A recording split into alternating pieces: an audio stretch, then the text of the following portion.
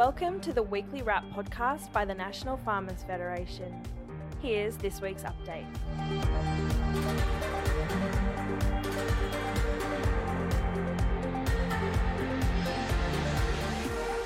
Good afternoon and welcome to the Weekly Wrap podcast. I'm Charlie Thomas, the National Farmers Federation's General Manager of Corporate Affairs. Joining me today is Ash Salardini, our Chief Economist and General Manager for Trade. G'day, Ash. Thanks for having me on. Pleasure. Ash and I are going to unpack some of the week's economic news, and there's plenty of it a bit later in the podcast. But firstly, let's get stuck into our top 5 policy and agricultural issues for this week.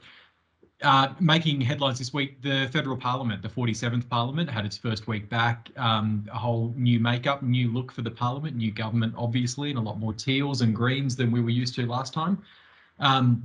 Question time in Parliament saw a real focus on the issue of foot and mouth disease, if relevant to us at the NFF. And we actually saw a new Senate inquiry established through the Senate this week, which will be reporting back by October, just on Australia's biosecurity response and preparedness for foot and mouth disease. We also saw legislation to enshrine our new climate commitment, our target of 43% reduction by 2030. That's been introduced into the House with much fanfare by the government, and we'll wait to see with interest how that proceeds through the Senate in later sittings. Also of interest in question time this week, Water Minister Tanya Plibersek signalled that the additional 450 gigalitres under the Murray-Darling Basin Plan, the time frame for delivering that may have to be extended, but notably the government's remaining committed to delivering that and refusing to rule out buyback, something that's causing some concern for us and our members. The economic news really dominated the week in Parliament as well, with the Federal Treasurer providing an economic statement. Ash and I are going to get into that in a bit more detail later on.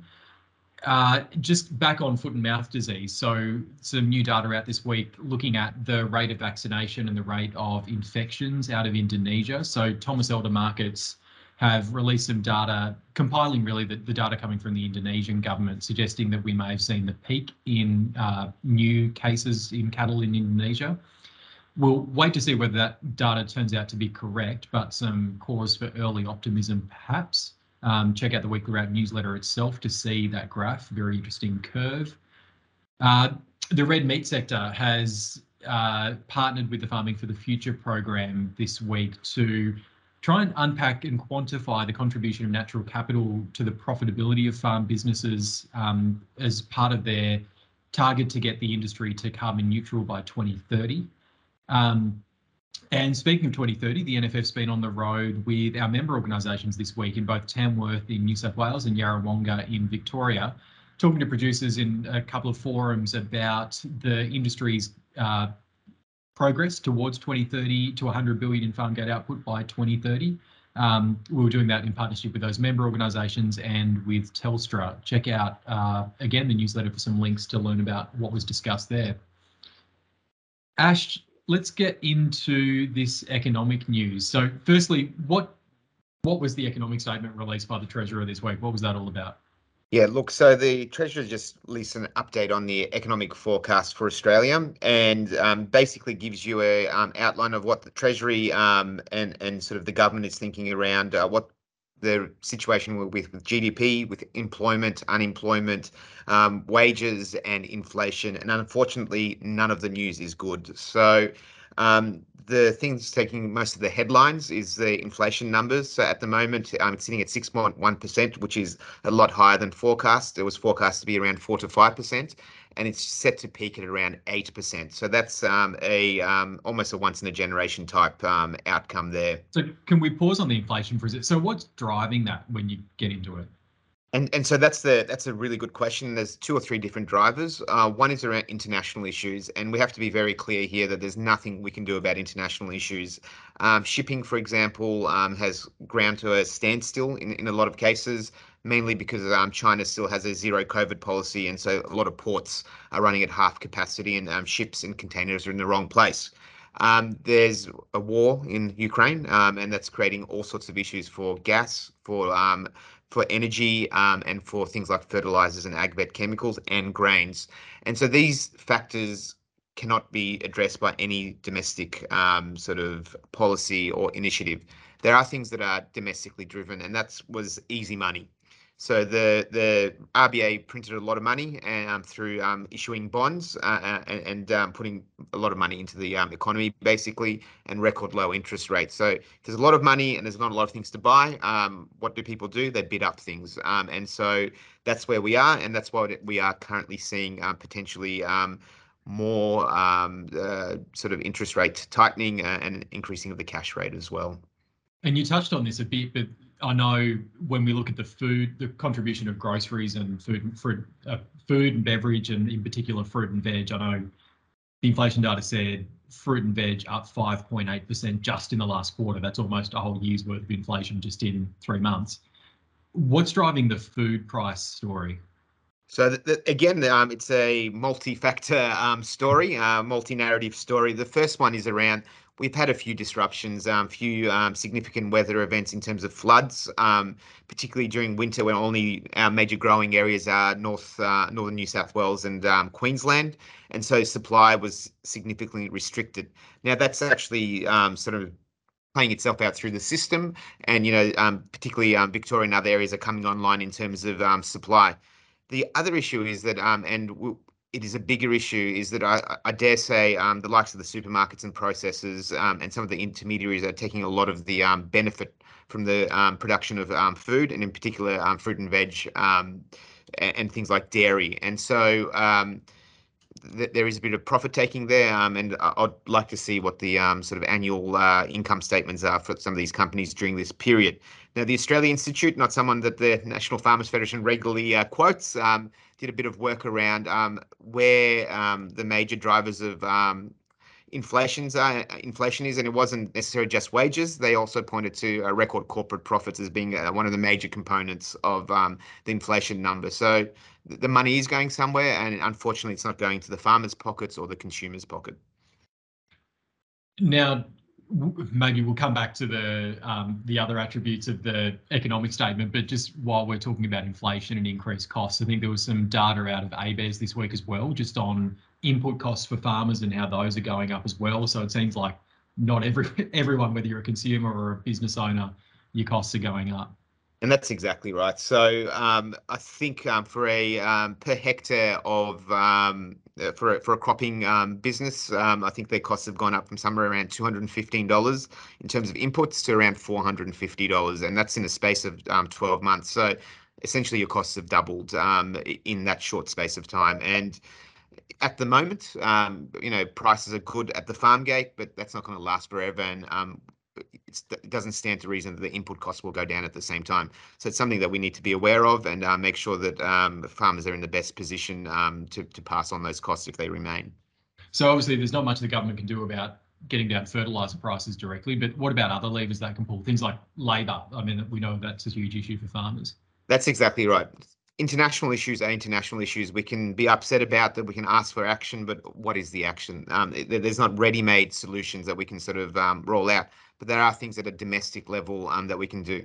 We're at full inflation, full employment, and we're finding hard to find workers across industries and across the supply chain. So it's not just an agricultural issue; it's at every level of the economy. In these times, we do really need to rely on migration, and that's something that we really need to put forward at the Job Summit or the Skills Summit that the Labor has proposed.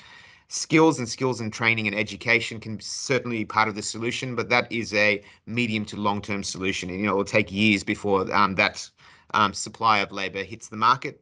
In the interim, we really do need to rely on migration to fill these gaps.